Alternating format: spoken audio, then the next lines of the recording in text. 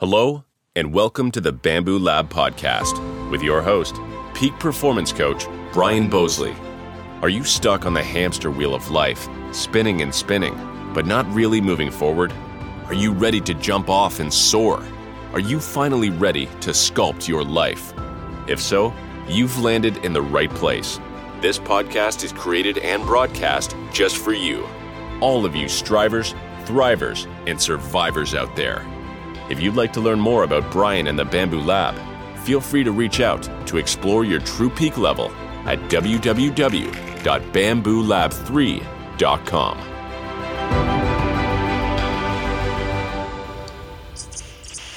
Well, hello everyone, and welcome to this week's show. I got to tell you, folks, we have an amazing guest on today. So a few weeks ago, I had the distinct pleasure of sharing the stage with Robin, who our guest is today, in East Lansing, Michigan. And afterward, we got to talking. I was so impressed by just her ability and her this vibe she gives out that just made, when I was talking to her, I felt like I was the only person in the room of 200 people. And so afterward, we got to sit down. She came to our table and sat down, and I'm like, hey, I need to put you on my show. And despite her busy schedule, she said yes. So today, folks, we have Robin Shear on. Robin is an international keynote speaker, best-selling author, and a joy coach.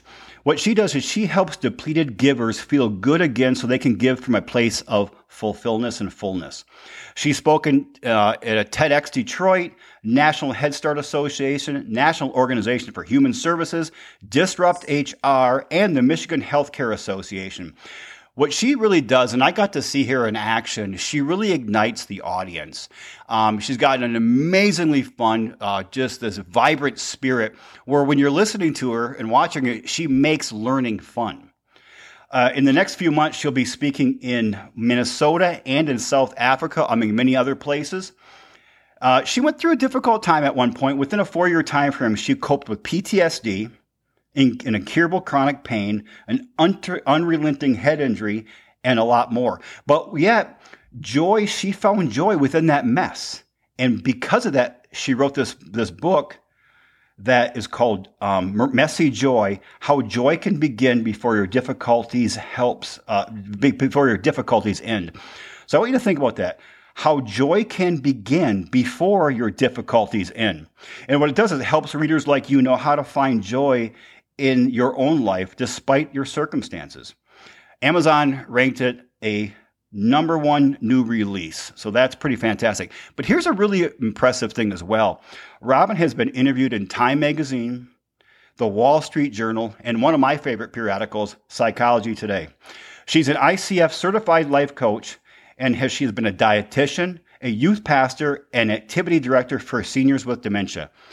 Currently, despite her busy schedule, when she's not jet-setting and speaking and writing and coaching, she and her husband find joy in making memories with their 2 adult children and their spouses, and those 6 make up their 6-pack, which I love. They live in Michigan with their attention-starved golden doodle, who we might hear in the background today. And their golden doodle likes to get on camera and steal the show, so hopefully that little golden doodle does today. So my new friend from the last 6 weeks, Robin Shear, welcome to the Bamboo Lab podcast. Brian, it's so hard to be quiet when you're reading that because there's so many things that made me laugh. Not just the intro, but, when you talked about, it actually kind of touched me when you said that I had the ability to make you feel like the only person in a room full of 200 people. That means a lot to me. My daughter once said something similar to me. Mom, you know how to make people feel important. And you have no idea, sometimes that you have different abilities or whatever until someone else points that out. And that one means the world to me. So thanks for having me. Oh, you're welcome. I remember walking, before you and I were both on stage, I was walking from the front of the stage to the back of the stage. So I always like to go up and then kind of come back and look at what the room looks like from that angle before we go up on stage. And I was walking and you stopped me in the hallway and said, I know you. I'm like, okay, from LinkedIn. I'm like, yeah, okay. And then we talked for a few moments, and of course we had to depart so we could both get ready. But it was like, it was just, I felt like, man, that woman makes you feel like you're walking on water. I got to go talk to her after we're done. And luckily that we were right. You and I were right. I think we were I was right before you, or you're right before me when we spoke. Yes. So we got a little chance, quote unquote, backstage to communicate as well. So, and then afterward. Yes. I always think that, they always said Bill Clinton was really good at making people feel like they were the only person in the room when they, and I always thought, but whatever you think people think of Bill Clinton, that's one good thing he had, man. He had some decent leadership skills. So he really did. And I think that anybody who has felt like they were the only person in the room, like, appreciates what a gift that is to receive. So having received that, you want to share that. You know how good it feels to be heard and seen and valued. So yeah, that really matters to me. And as a joy coach, we'll dig into this later, I'm sure, about, what brings people joy. But one of the things that most of us can relate to is the joy that's felt through connection. Oh. And, whether you're receiving that or giving that, it just fills us up. You feel unstoppable when you've connected with somebody. Robin, I don't know if it's due to the quarantines or the COVID, the pandemic or what, but I have heard so much in the last 3 years, 2 buzzwords that I've heard from incredibly strong, CEOs, executives.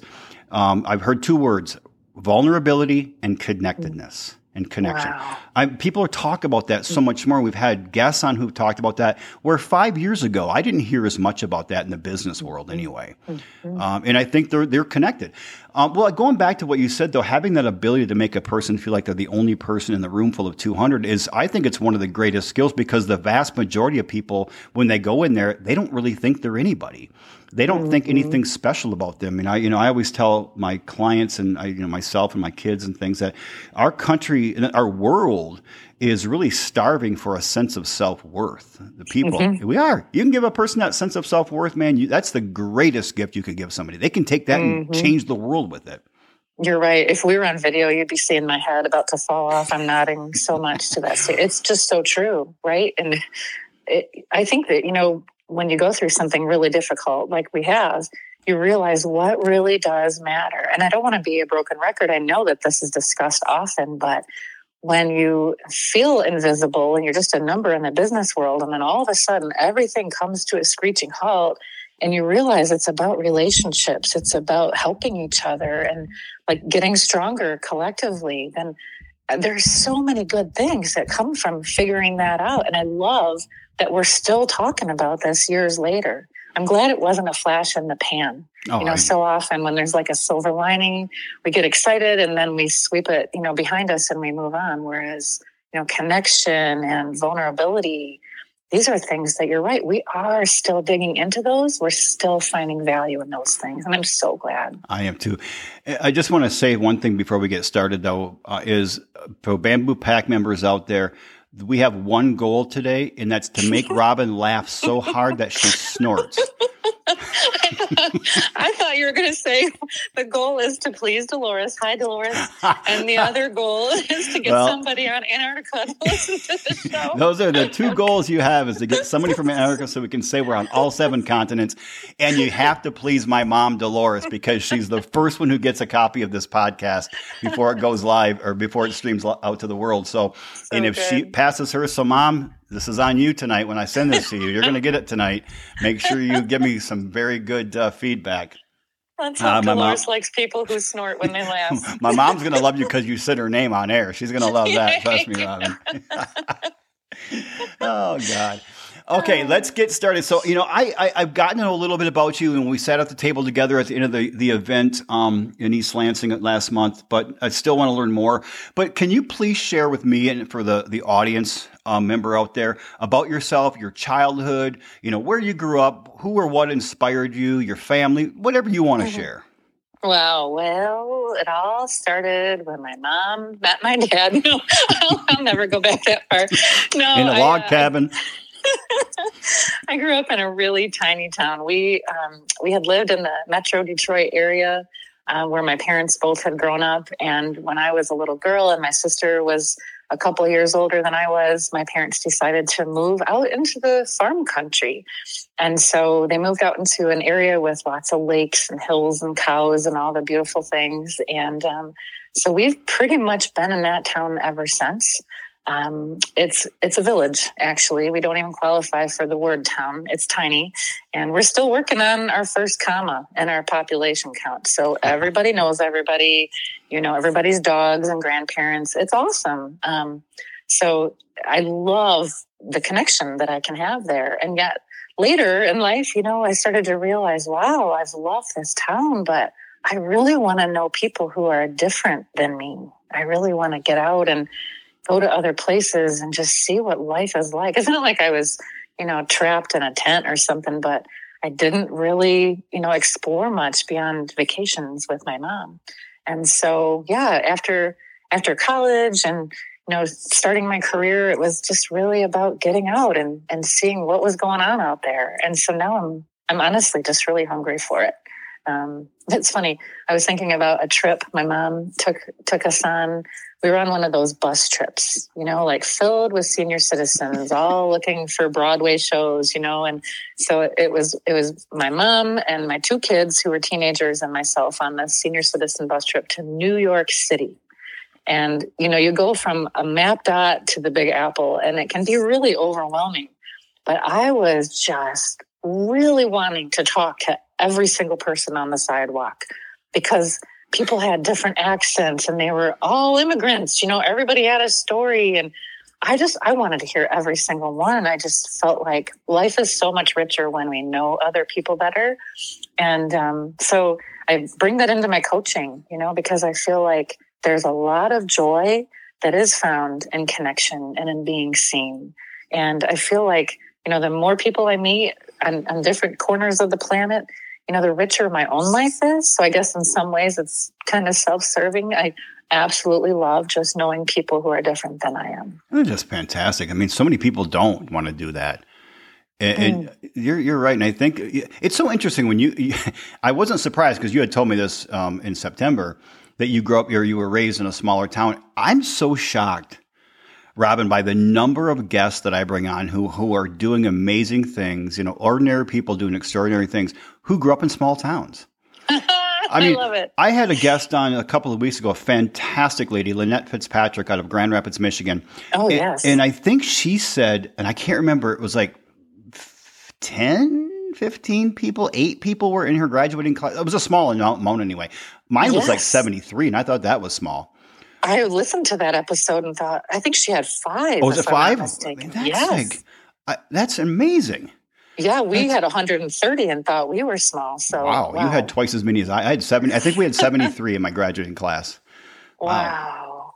So you got this personality. You want to change the world. You want to connect with people, learn all about them, and hear their stories.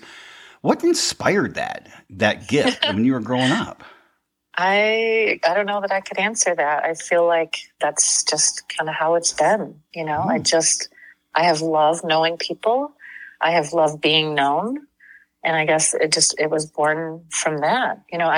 My mom was a single mom, and I still to this day don't know how she did it all. Like the number of hats this woman had to switch on and off in any given day just blows my mind. She did it all. And yet, we had a great life, and it was simple, and, we didn't have a lot of money. She was a high school teacher for kids with special needs, and we reused paper plates until they had holes in them. It wasn't about the money, but we had everything we needed, and we were raised to be grateful. It was always about gratitude, and church was a huge part of our upbringing. I mean, we just knew that we were loved and we were wanted.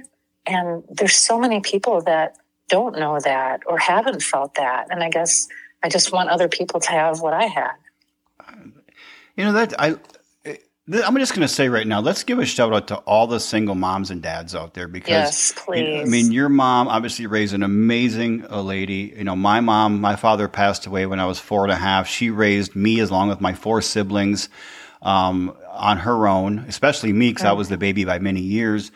I just think there's so much power in the ability of one person to play both those roles, no matter what the gender is. I mean, it's a challenge all the way across. So it is. And to think of the sleepless nights and the worries that they had and their own issues. And yet how much did they sacrifice so that our needs were met? And, we are the people that we are because they were willing to make all those sacrifices and to be so present. As a mom who had, we have kids who are young adults now, and you mentioned the 6-pack, and my husband has been only supportive from day one, very involved, very much a part of our family life. And I still struggled so much. So I don't know how people that were totally alone ever did it. I couldn't agree more. I love what you said earlier when you were talking about your mom being single and what the paper plates and the holes in them. But you said we were loved and we were wanted. And you can just see that right there. I mean, that could be your tagline, is what you do for other people. From what I can see is you want to make them feel loved and wanted. And you do that through connection. You do that through your stories. You do that through your speaking and your writing and sharing your own journey. I mean, that's a powerful tool for you to feel as a young person, and then to carry that into adulthood, to be loved and wanted. It's like what I said earlier. It's increasing other people's sense of self-worth. I mean, it's just that's a beautiful thing to give others. Thank you for that. All right, so let me ask you. I'm just going to pick a time frame: 1 year, 2 years, 3 years. What has been in the last couple of years, anyway, been your biggest learning in life? Oh man. Ooh, well, I started my business right before the pandemic, and great time to start a business, by the way. I know, right? Great timing, on Robin. Joy, right? And I thought it would be really easy. You just kind of tell everybody, "Hey, I'm doing this thing," and then the money would just flow in, and everything would be really simple. And I've learned that it takes so much behind the scenes, and the social media posts are so much fun to put out there about the good things that I get to do as a result of persevering. But there were so many times I almost walked away because it was just so hard. And so, I think one of the greatest things that I've really learned is I'm capable of a whole lot of hard stuff. And, when I look back on the awesome things that I got to do professionally before I became a joy coach, I'm not going to say that any of those things were ever easy. I don't know anybody has an easy career, but they were more natural. They just kind of flowed. Whereas creating a business from the ground up and making it sustainable and just getting the world to believe in it was hard. And yet, it's happening. There are people that want this now. And it brings me so much joy because I get to do what I feel I'm called to do. But I know too, there are a lot of other people out there who are wondering all of the same stuff. They've got this crazy idea.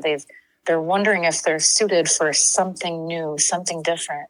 And they just, if they knew that they were capable, what difference would that make? I've learned that I'm actually capable of hard stuff. Does that make sense? Makes a lot of sense. So if I'm that person out there, and I know there's a person out there right now listening who is wondering, they've got an idea, they've got, this side hustle they want to start, or this idea they've been planning, they've been playing with in their soul a little bit for the past few years. What would you say to them? I would be so critical to dig into why they want to do that so bad. What drives them? What would the end goal be? What would they say in 3 years would be a mark of success in that chosen direction? Would it be having a book with your name on it, or a certain number of clients, or, whatever? What is this thing that you feel you're called to do? Name it, put a label on what success would look like, but don't forget why you're doing it, because it is hard. And especially if you're building something from the ground up. I don't remember when I was first getting started, I went to all these meetings that were put on by SCORE. And SCORE is part of the Small Business Association. And they had all these classes about, building up a business. And I think that at that time they were saying that 85% of new businesses fail within the first 3 years. Yeah. You've got a lot of people with a lot of ideas that don't come to fruition because it's hard. And so if it is hard, then know your why and hang on to that thing for dear life. Do not stop until you've achieved it and you've experienced this thing. Let it come to life and be the thing that you've called it to be. But it's not going to happen if you forget why you're doing it in the first place. I think that's powerful. When I started my coaching practice and speaking practice, I would say for the first 12, 15 years, maybe, my why was making money.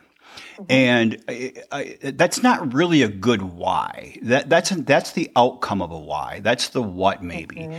And it wasn't until I really came, and I agree with you so much. And I wish I would have had somebody tell me this 27 years ago, because it was about making money. And of course, I always had a heart to help people. And I was a financial advisor for a few years prior to that to help people. But even then, it was about making money. And it really wasn't until I dug into my soul and realized, why is this not working the way I want? I would have ebbs and flows. I'd make really good money for a few months, and I'd have a couple of months of really down months and blah, blah, blah. And it wasn't until I realized, why are you really doing this? Really, if you at that point, and I was that time maybe 40 years old. I started when I was 29. So yeah, maybe when I was late 30s. I started thinking, if you were independently wealthy, Brian, would you still do this? And the answer was right away I would, without a doubt. And then I said, so it's not about the money. And you've been chasing the money all along, and the big money kept eluding you. And it still took me like 5 years to really come up with my why, but I was searching for it. And it finally came when I was probably early to mid 40s. So it's only been maybe 10, 12 years that I've really known my true why. But I had a guy on, Robin. Oh my goodness! Maybe in the spring or winter of last year, and his name is Jimmy, and he said something to me, not on air, but when we were talking in the pre-interview, he said something to the effect of, all my life I chased money, and money always eluded me. But as soon as I realized what my true calling was, money found me to be the sexiest man alive. It turned on and started chasing him. And I'm like, it's so true. And it's such a good piece of wisdom to share with somebody who's newer in their journey, like somebody in the audience right now who's kind of considering doing something new and exciting. So I thank you for that. You're so welcome. I think it really matters. And I'm so curious what your why is. To help the world to strive, love, and live. Love it. Look at you. You just rattle it off. Yeah. Well, that's what I was telling you before the show, that I'm going to change the intro and have the gentleman record, because it doesn't have that in there. And I don't know why I didn't have it in there at the time. And there's a story behind Strive Love. And that's been with me for the term, or not the term Strive Love, but the idea of that has been with me since before I started. It's why I started my coaching practice in 1996, but I had a different term for it. It wasn't Strive, Love, Live. That was the inspiration to get me to leave the company I was with and start my own firm, was because of something my little nephew said to me when we were walking one day in Grand Rapids, Michigan at the Amway Grand Plaza, and we were eating a box of Junior Mints walking the halls, and he said, Uncle Brian, life is all about, he was like 4 years old. He said, life is all about walking, talking, and eating Junior Mints, isn't it? And I'm like, and Robin, it was so cool because right away I'm like, I looked at him, I said, you nailed it, buddy, because to me, walking meant striving. It meant moving forward in life. Talking meant loving, kinship, relationships, communication, and eating Junior Mints meant living, like sucking the marrow out of life in the moment. So I always said walking, talking, eating Junior Mints. In fact, when I used to speak, sometimes when I would speak, they would the host or the company everybody would have Junior Mints on their table, because I was the Junior Mint guy for a while. I didn't really like that. Then it didn't hit me till several years later that it's actually it came down to strive, love, live. No, that's my motto in life, I love that so much. It all How started awesome that you honor him with that even now. Life is all about walking, talking, and eating Junior Mints. And I actually have this, probably a 4x3 framed matted that my friend got me, of a little boy looking out into the sea, and underneath it has written, "Life is all about walking, talking, eating Junior Mints." Keene Parker. Way. Yeah, I think he was age 3, because I think it says Keene Parker, who is my nephew, age 3 at the bottom. Yeah, it's really cool. So. What a great why. I want to have you share the story in a moment about that embarrassing moment. but in fact, let's go to that, because I want people to realize. So everybody, before we aired today, I asked Robin, I said, how do you connect with your audience when you speak? Because she has such an amazing gift. And so she said, well, here's a story. She shares a story. So can you share the story? Sure. So actually, this time last year, I was driving up to Traverse City to speak to a group of nurses at the Michigan Nursing Summit. And it was the day before my presentation, and I got really dressed up. And, most speakers like to have that day before to just get your head in the game. It's like your pregame. And so I'm all dressed up. I'm driving up the state totally by myself. And I'd get out to get gas, and people are just really smiling at me. And, later I'd get out of my car to get fast food. And, man, people are friendly. Like, the farther north I go, everybody's just so kind up here. This is really great. So I get to the hotel in Traverse City, check my stuff in. I'm hauling all of my stuff. And so I was in and out of the lobby several times. So I decided I'm going to go out for a really nice dinner. And so just before I left my room, I happened to check my reflection. And that's when I realized that the bottom half of my dress was completely see-through. Those Northerners loved it. Here I'm thinking everybody's just so kind. And what happened was I ordered it online. I had never worn it before. I was saving it for a special occasion, which it clearly became. And I didn't check before I left the house in the morning. Holy cow. And I went to this really nice restaurant for dinner. Of course, I had to change my clothes before I could leave the hotel room, just aghast. So then the next day, I'm up on stage, and all these great nurses were asking me questions beforehand, like, "Are you a nurse?" "No." "Where did you get your dress?" And I said, "Well, I got it online." And so when I got up on stage, I said, "Well, since so many of you have complimented this dress, let me tell you that I can't shop in my own town because it's a one-horse town. We don't have places to buy clothes. So pretty much everything that I wear to speak comes from the internet. And here's the story about the thing that I wore yesterday. And this is exactly what happened to me when I got out to get gas." And I said, I'm not sure if I gave these people a quick hit of joy or a quick hit of trauma, but I'm sure that they'll remember it for a long time. I know I'm not going to forget it. I'll guarantee there's a lot of Northerners talking about that lady they saw walking in the gas station with half dress on. Oh my gosh, you can bet I got that dress fixed the minute I got home. I took it to the tailor. Yeah, or you learn the lesson, look in the mirror before you leave your hotel room. Right. Like a basic thing. I had a similar experience I wanted to share with you too, Robin, is this was probably 18 years, I don't know, it was more than 15 years ago. I think my son was little, or maybe he was just born. And I was in Phoenix to speak at a convention, and I was the last speaker of the day. But in the morning, all the speakers had to meet. They had to leave their hotel room, go meet, and then they'd call everybody on stage. Kind of everybody was up there, so to speak. And then Mr. Bosley's at this time, blah, blah, blah. Then we all left. Well, I was the final speaker that day, so I went back to my hotel room, took the cab back to my hotel room. And I thought, well, I have like 4 hours to kill. I'll just relax. Well, when I got to my room, I looked down. My pants were unzipped the whole time. And a part of my white T-shirt was hanging out. So I'm in my hotel room, and I'm mortified. So I'm thinking, I've got 3 options. I can go back on stage in a few hours and pretend nothing happened, and they're all talking about it. Or I can get on stage and make a story out of it and make a joke out of it. Or I can get back on the damn next flight and get back to Michigan and not even speak and pay back the money. So I'm like, and trust me, that third option seemed pretty reasonable. So I decided, okay, I got to get up there. And I got back up at, I don't know what it was, 3 o'clock, 2 o'clock, I don't know. And I'm like, all right, everybody, before we get started, let's address the elephant in the room. I did go back to my room. I did zip my pants up and tuck my T-shirt in. And then the room just erupted because they were just waiting to release that, You have to go there.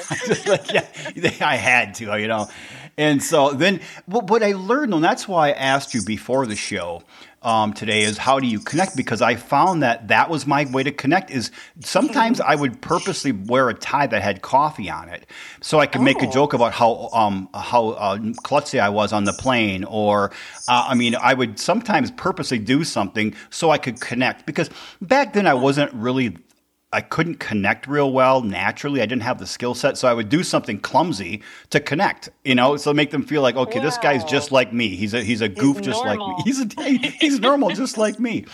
Trip going up on stage or whatever, and then make I'm not good at telling jokes. I figured I'll just make a fool of myself, or at least tell them I made a fool of myself that day.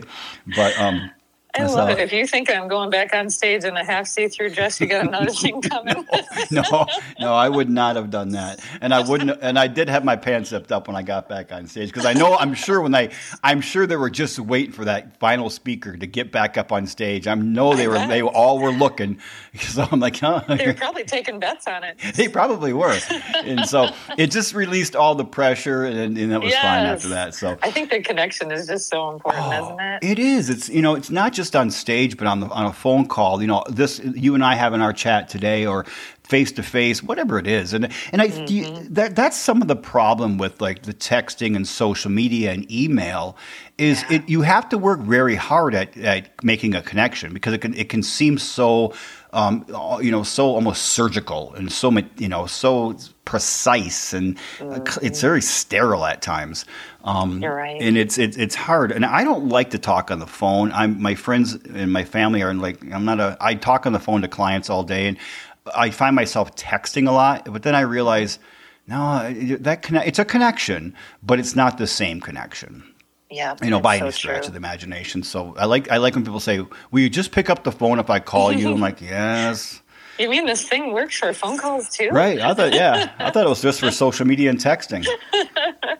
I think that there's so much to be said for being able to look somebody in the eye. Like when you have that option, take it, because there's a lot that can be shared just silently, just by holding somebody's gaze and looking them directly in the eye. I mean, you don't want to be a creep or anything, but back in the day, one of the things that I was professionally was I was a youth pastor, and we used to do all kinds of mission projects. We really wanted to get our hands dirty and contribute and share love. And so, the church had a long-running relationship with a local soup kitchen.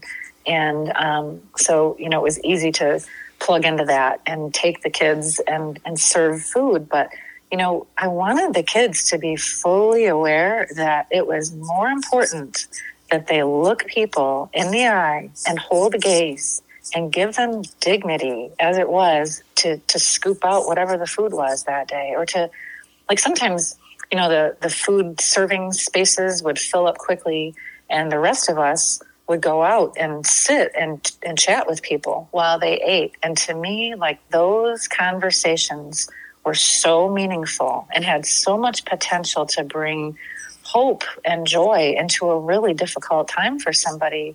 But it was really, something that had to begin with the eye contact. And, if you're going to hand somebody, $5 when you pass them on the street, to do that with or without eye contact makes all the difference in the world. To stop and chat, to ask their name, to hear their story, then it really becomes a moment of meaning. But I think that with texting and social media, it's helpful, but it sure isn't a replacement for good old in-person eye contact and conversation. No, I think you're right. Think about, you're talking about the soup kitchen. I find that, and I still do this, even though I've worked with homeless people in Grand Rapids years ago, I find that when I'm driving by a person with a sign or walking down a sidewalk with a homeless person, I tend to avoid eye contact. Mm-hmm. And I always feel a little shame for that. Like, this person is a human being, no worse, no better than I am. And yet I'm avoiding eye contact with that person. And it's probably because I don't want to be asked for money, or so I probably have just trained by living in Grand Rapids and Detroit, my adult life. But it's, at the same time, I always have this sense of who in the hell do I think I am? And that is, you're right. And 90% of the time, if you just looked in the eye, made somebody eye contact with somebody, maybe a homeless person, and you just said hello or something, it's going to make their day. They're not going to ask you for money. Right. They're just going through their day just like we are, They're just as hungry to be heard and seen and valued as they are to have their physical needs met. They want to be loved and wanted, just like you said. Just like everybody else. Yeah. All right, this is a question I'm going to ask you, Robin, and this is always the hardest question I ask everybody, so you don't have to answer it. But if you do, the question is, in your life, what is one of the most difficult things you've gone through? What did you do to overcome that? I know you write about it in your book, so I know you're pretty... I definitely do. And, writing that book was such a stretch. Messy Joy is a collection of stories that I have kept hidden from the world at large for years. I don't tend to share the negative. It's more about hearing people's stories and building them up. And two, like, we all know that person who overshares the difficult. Yeah. And there's never an end to it. So, so all of a sudden I'm writing this book, out of obedience to God, to share these awful, painful stories. And so there's hope, though, like in each one of these. It's about, where joy was found despite the messes, and where the silver linings are, and how to train yourself to look for that stuff, because we're never going to be free of problems. And so let's mix joy right into the mess, right? Thus the title. So you would think I would probably share one of the stories in the book, and I'm not gonna, because the book is there for the taking. But another thing that I experienced, I think most people will really relate to this, is I lost my grandma really early in her journey. I mean, she was almost 91, but she lived like a person who was in their 40s. She was very independent, so involved in our family life. She was widowed for many, many years. My grandpa was also just an amazing part of my upbringing. And, so my grandma had to do so much after he passed away that, again, like, she could do hard things. I guess that's the theme right now. But she really surprised us all and just blossomed after she was widowed. And man, she was just such a central figure in our life. And she lived Thanksgiving on a daily basis. Like, Thanksgiving is more than just a day in her book. Yet, like, it's my favorite holiday because it is her encapsulated. She was just so grateful for everything all the time.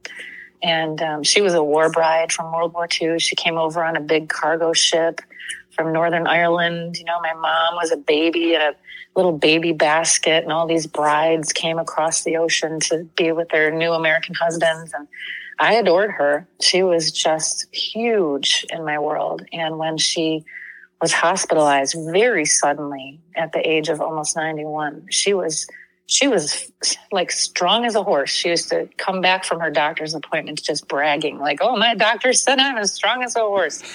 And one day she was making food for my birthday party, actually.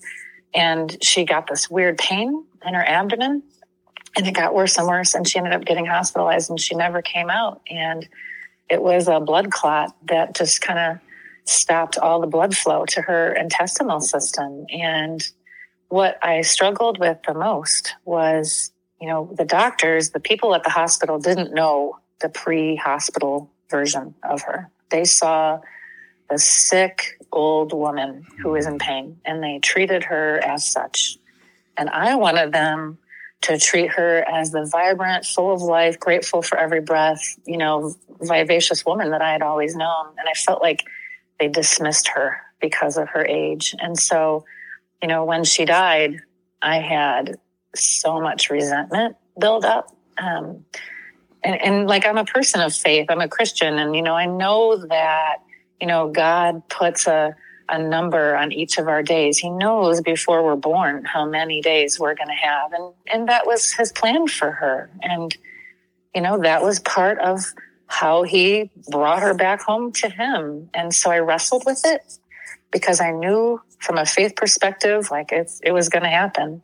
Right. But then from a human perspective, I was really mad, really upset that they dismissed her and didn't really help her, because I felt like she should have easily made it to 110, easily 100, no question. And so to suddenly get sick and be gone in 12 days was just unthinkable. And I definitely sunk into depression after she died. In fact, I talked about her frequently. She was such a big part of our life that we couldn't help but bring her up all the time. And I thought that was enough. And yet, like 3 years after she died, I was still really bitter. And talking about her with family wasn't enough. And so I sought professional help, and I got a therapist. And that was the beginning of my personal journey with a therapist. And I'll have a therapist until the day I die. Good for you. I don't benefit from saying this. I'm not getting a kickback, but I walked into my current therapist's office and I said, I'm going to keep you busy for a long, long time. And but I love having that outlet. It's important to have somebody who is there just to hear what's on your heart, and so losing my grandma was definitely one of the hardest things I've ever gone through. Now, when did she pass away? Oh, it was 2010. So okay, so it's been some time. Mm-hmm. Well, I'm sorry to hear that. Thank you, and I'm really sorry to hear about your dad. Yeah, that was a long time ago. Yeah, he was a good fella. Now, so the therapy has helped you with that forgiveness aspect. Tremendously. That's so good. It's so powerful. I've always thought that I had forgiven certain people from my past. And I got to meet this gentleman, or at least via phone, and he was a guest on the podcast, Dr. Fred Luskin out of Stanford University. And he wrote a book called Forgive for Good. And fantastic book. And that's what his specialty is, forgiveness. And we were talking, I think we talked after we had a phone call after the podcast one night, or maybe it was before, I'm not sure. And he was, he made me realize just through the things he was telling me and sharing with me his wisdom that I have not forgiven.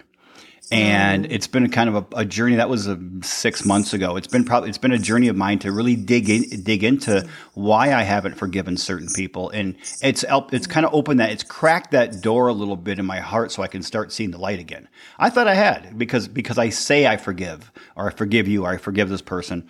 But in reality, it's just saying the words wasn't enough. And it's so powerful. So important. That's huge, right? Because I think that a lot of us are wondering, well, I did that and I don't feel better. Yeah. What's wrong? But I think that what you're saying really gets to the heart of the matter. It's funny because just a couple weeks ago, I was asked to speak from the red dot of TEDx Detroit. And I was ecstatic to have that opportunity. And yet in the moment when they called to give it to me, I knew that the story that I needed to share was a different story about the power of forgiveness and about the joy that we find both when we forgive others and forgive ourselves, even if we never even are able to tell that person that they've been forgiven. When we really, truly experience forgiveness, it does change us, and you cannot help but feel joy. So my encouragement is to keep praying on it, keep working and thinking on it. And when that time comes, the joy that you will feel will help you to know you have truly forgiven yourself or that person. I love that. Okay, so question, where can we see the TEDx talk? They're working on the videos as we speak. Good. Let me know as soon as you get. Soon. Please, I want to make sure I post that and. Thank you. And share it with the followers of the podcast. And so, Bamboo Pack members. So remember, the book is Messy Joy by Robin Shear. It's got a 4.5 star rating on Amazon. We'll include a link to it here in the show notes. Please click on it. Buy the book. Listen to Robin's journey, her stories, and her wisdom. Please, please, please, please. I know so many people right now, so many of you tune in because you're going through something, or you're going to go through something. I heard somebody say recently, the average person goes through 3 crises a year. In between that, we're sprinkled a bunch of little emergencies that we go through. We're all going through conditions and difficulties, and you can't wait till those difficulties end before you find joy. Find joy in the mess. Robin, I'm going to ask you a question. I ask this to a lot of guests. Have you read the book by Ryan Holiday, The Obstacle is the Way? No. Good. I'm glad you haven't, because I'm going to send you a copy as a gift. So, thank you. Yes. Okay, I just sent it out to our previous guest, Lynette Fitzpatrick. I think she's traveling this week, but I know the book arrived at her place yesterday or the day before. So that's a great book. So it's about the philosophy of Stoicism, where Epictetus and all these historic Stoics, and the philosophy of Stoicism is really the philosophy of, through every difficulty we go through, there is beauty in that. And in looking for the beauty, looking for, the obstacle isn't the obstacle. It can be the way to the next level of life. And Ryan Holiday is a younger thought leader. He's written a ton of amazing bestsellers. And I know we've tried to get him on the podcast. We've had listeners try to reach out to him to say, well, you need to be on this podcast. So hopefully one day he'll get on here. I know he has listened to it, which is good. That's one thing. But his books are amazing. But this was his first flagship book, and I've read it. I read it once a year. I think I've read it 6 times now because it just puts you in the place of realizing you're going to go through some shit, and it's not doesn't have to be bad. I mean, the stuff you're going through is not fun. It's negative. It can be really troubling and grueling, but yet there's beauty in that. And find that silver cloud or silver lining in that cloud so that you can take that obstacle to the next level. So I really appreciate that. Yeah, you're going to get a copy. I'll order that copy today. So thank you so much. I would like to ship you my book. I was thinking before our call, like, if I were a cool guest, I would have shipped that to you already. Well, I am confessing to the world. We booked this so quickly, and it wasn't until yesterday I realized as I was traveling back to Lansing, I'm like, I didn't buy Messy Joy yet.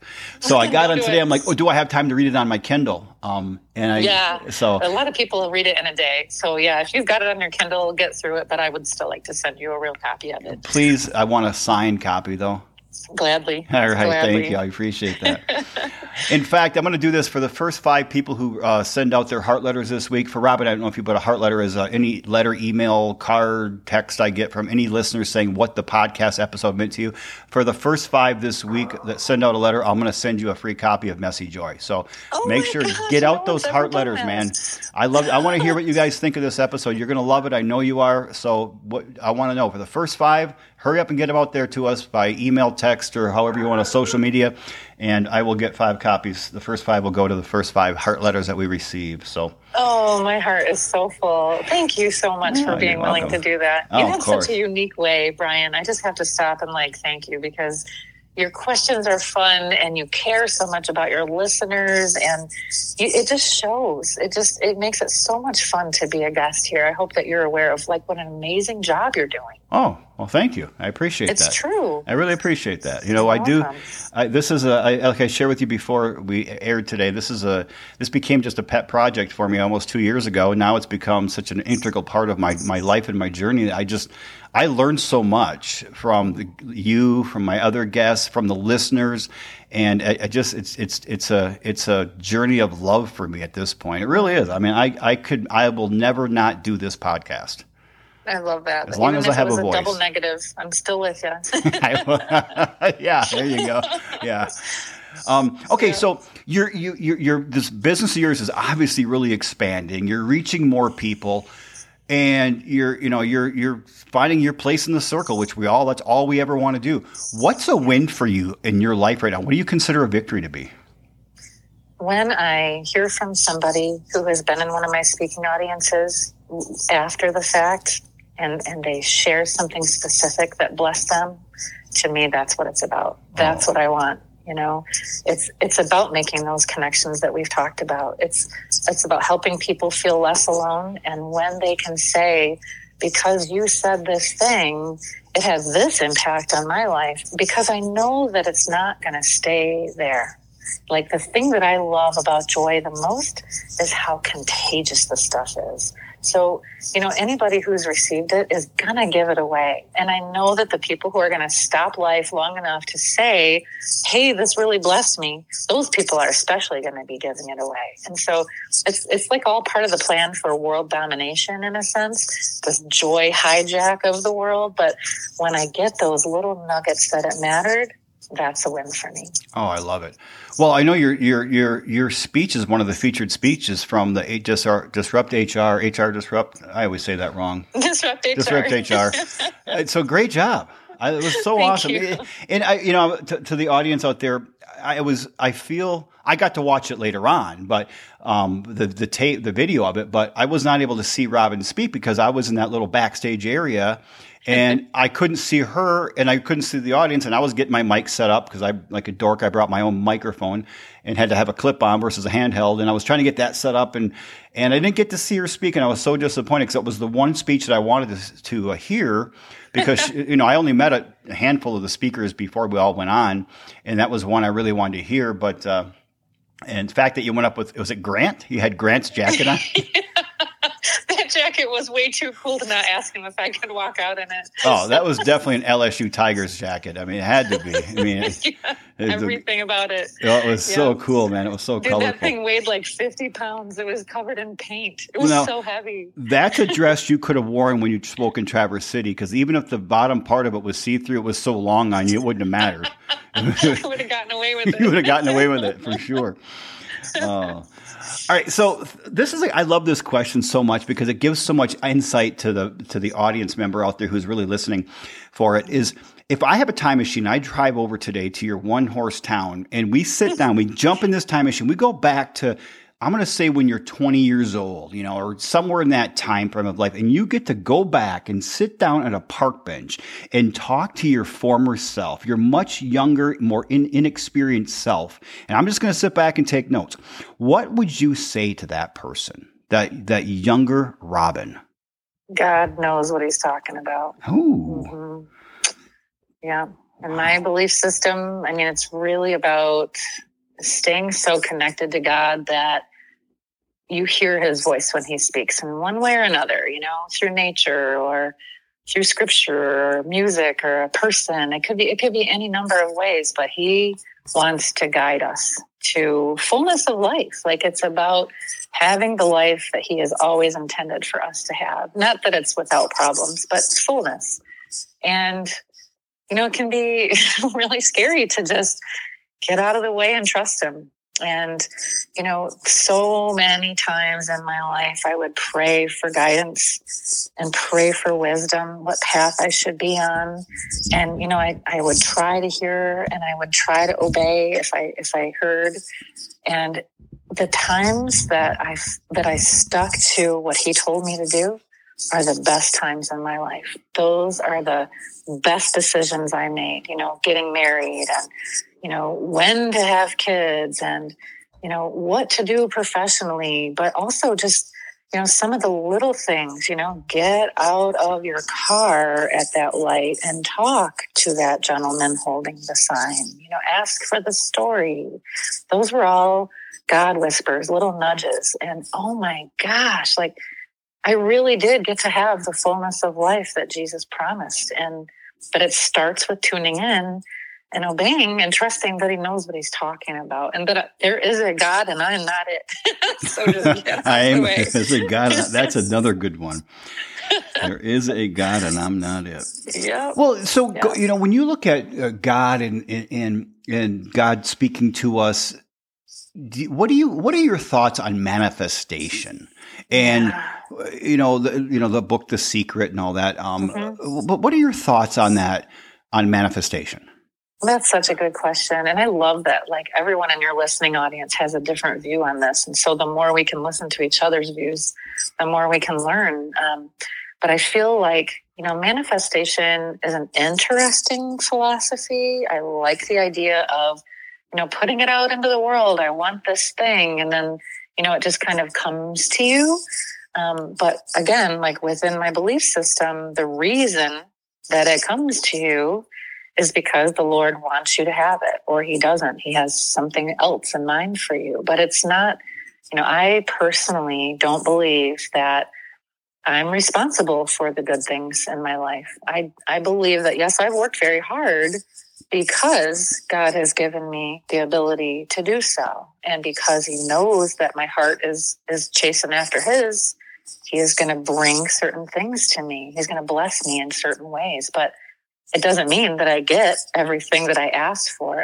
I'll tell you a quick story about that if you want to hear one. Yes, please. So TEDx Detroit is something that I have wanted to do for a number of years. And I didn't apply to speak until a year ago. And I didn't get accepted, which, that's fine. It was a first-time application. And why would they, of course they had lots of applicants. So I went to the event and I volunteered and I got involved, and oh my gosh, I loved everything about it. And so a year passes and I go to apply again. And this time I applied with a prayer. And the prayer was, Lord, if this message that I'm applying with has value, please make this happen. If it doesn't have value in your sight, Lord, I don't want it. I want somebody who has a message that needs to be heard to be on that stage. And so I applied and didn't get chosen. I got a rejection, a couple months later. And so to me, the hardest part of that rejection was, does this mean that my message doesn't have value? Like, does this mean it needs to go deeper? What does this mean? So I really wrestled with it, Brian, if I'm being honest. I'd love to say, oh, I was obedient, I was thankful. Well, that came later. But at the beginning, I was really crushed because I really thought that I was going to be called up and that my message was valuable. That's what matters to me. I mean, anybody could get up and entertain, but what's the meat? Right. And so, I didn't get accepted. And so I put it out on social media like, hey, this is this thing that I'm struggling with. And this is how I got around it. And this is where I found the joy again. And actually that day I ended up just laying in the yard, pouring rain, just beating on me, like coming down all over my face and body. And I'm laying out there doing like snow angels in the rain while my dog Molly is just watching from under her tree. Like, is she okay? But I felt like, okay, I need to just get this out of my system. Well, then 12 days before TEDx Detroit, I get a phone call from one of my friends who happens to be one of the producers. And he said, hey, we have an opening. Do you want 8 minutes on the dot? And I just fell apart. I started crying. I was driving the car. I'm honking the horn and banging on the steering wheel and snorting, and all the things are happening like all at the same time. But I knew, like, okay, that's when that story rose up in me about the forgiveness that, you can read about in the book or see when the video comes out. It was really hard to share that story without completely crumbling on stage. But I felt like, wow, God is giving me this chance and this story. I couldn't deny it.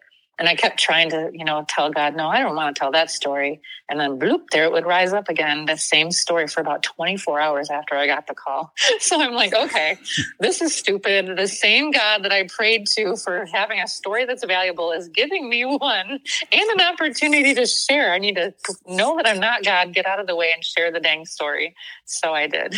Oh, I didn't realize you got a call 8 days before the event. Well, no, it was 12 days. It or was 12 whopping, days. Okay, wow. Whopping 12 days. Wow. Yeah. Yeah. That's a lot better. That's a lot more time to prepare. Yep. Wow, I cannot wait to watch that video. I didn't want to share that story, but I'm with you. I can't wait until it's out because it was necessary, and I do feel like it has value. I do. Well, I think what you do there, where I like the style I like about you, Robin, is when you're on stage, it's not about me. It's not about Robin. You're up there to give a message for at least one person in that room to take and impact his or her life. So it's not about you. It's about the message and how it impacts the person there. Where I see a lot of speakers where they're on stage where it's all about, look how good I am. Look how, let me teach you something based on my extreme wisdom and experience and incredible intelligence and intellect. Where, your style, from watching your video later when they came out from our mutual talk that day, it's all about, I want to help you. This is not about me on stage. It's about the 200 people in the room. And it's especially about that one person who's going to walk away with a major impact that I can make on his or her life. Oh, and to me, for that, Brian. You're a conduit, man. I call everybody man and dude, so don't be offended. That's all right, bro. All right. You can call me ma'am if you want. I like the fact that our emails today were sir and ma'am, by the way. If you notice that. I didn't notice that. Yeah. You said something about, yes, sir. And then I said, great, ma'am, or something like that. You did say that. Yeah, and I called you ma'am back. No, I think that's so powerful. And I know for me, it took me many years, and I still struggle with it. I do. In fact, before I speak, whether it's on stage or whether it's in a training session for a client or a group or even it's virtual, which I can't stand doing, I always have the same prayer I say to God. And I've changed it over the past few years. It's not about make me be this and help me. It's help the audience, that one person that I'm meant to connect with. Please help that person to receive the message that he or she needs to receive and to use it to help his or her life in the way it needs to be helped. And again, the bobblehead nodding. Exactly. The bobblehead nodding. We have to do when we start doing our video our talk, our podcast talks next year. You're going to come on so we can see that. And want to hear those snorts though. And Molly wants to get on camera. She just came in the room. She knows that there wasn't video. She turned around and left. I just want you to know you've let down my golden doodle, Brian. Molly, I'm sorry. Next year, Molly, next year. I just had a cat who doesn't like me one bit come up and meow and jump on the chair next to me. So I don't know how that happened. I tried to pet her, but she kind of looked at me like, I'm going to scratch your fingers here if you don't let go of me. So gotta love a cat. Oh gosh, yeah. Like this cat does not like me very much, or at least I don't think so. Okay, so you got all the stuff going. You got the book, you got the talks, you got the coaching business. Your family's doing well. You got the 6-pack. You got Molly. What's next? What's next for you? Whatever God wants. I didn't think any of this was going to happen, none of this was scripted. So I know that's not the answer people want to hear, what's your 5-year plan? And then you have all this stuff carved out and there's nothing wrong with those plans. And I'll say when a year ago, I went to a vision board workshop and I said, in the next year, I want to do this and this and this. And, I put it out there and then I worked toward it. I prayed about it and, God made those things happen, but it's according to what he wants, So my 5-year plan, my next year plan is just to listen and try to obey and, to find the joy in it and to serve however I'm asked to serve. I love that. I think that's what people do want to hear. Because if you gave me your 5-year plan, your 3-year plan, nobody else can really relate to that plan because it's so different than theirs. Mm-hmm. But why can't everybody say, my next step is to listen, obey, find the joy, and serve? I mean, everybody can relate to that one. Even if you are an atheist, you can still believe in that because you can believe in listen to the universe, obey the universe, find the joy in this, in what the universe is telling you and serve the universe. I mean, it doesn't matter. Absolutely. So I think we definitely are not trying to eliminate anybody here. No, I don't. A message for everybody. That's what I'm saying. Your advice is universal. I mean, I agree with your advice. Like I'm on the same path you are, but even that's the kind of answer that everybody can connect with right there. Good. Well, that's where I park my heart because I know that, that's what makes me feel most like me. If I'm just trying to impress a bunch of people with some big fancy answer or a big long list of accomplishments, what's the good in that exactly? I haven't figured that out. I feel most like the person I was born to be when I just do whatever God wants me to do. I feel fully alive. And if people receive it in that way and want to adopt that, then, that would bring me so much joy to know that had impact on somebody else. This show, this episode is going to have a lot of impact. I have no doubt about that. Have you ever heard the quote about Michelangelo and the angel in the marble? What is the quote? Well, and this is kind of where this is my favorite quote. So Michelangelo had sculpted this angel outside of a cathedral, and it was a marble angel. And they asked him, how did you create this out of this block of marble? And he said, I saw the angel in the marble, and I sculpted until I set him free. And when you're talking about what you're talking about as serving and you feeling like you are the person you were meant and born to be, that's that angel in the marble. And so many of us over the course of our lives, Rob, and I firmly believe this, we allow society, our families, our friends, teacher, media, now social media, we allow our own beliefs and experiences and our own habits to sculpt this marble around the angel that's inside of us. And then we become we look in the mirror, we become a person we don't even recognize. I've done that several times in my life. And it's always a journey, that journey and adventure to always keep sculpting away, because that angel is in there. And we got to scrape away the excess marble, and it's in there. And I call it a true peak identity. What is your true peak identity?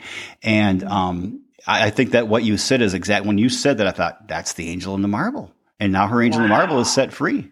And it's the person you were always designed to be. It's one of my favorite quotes.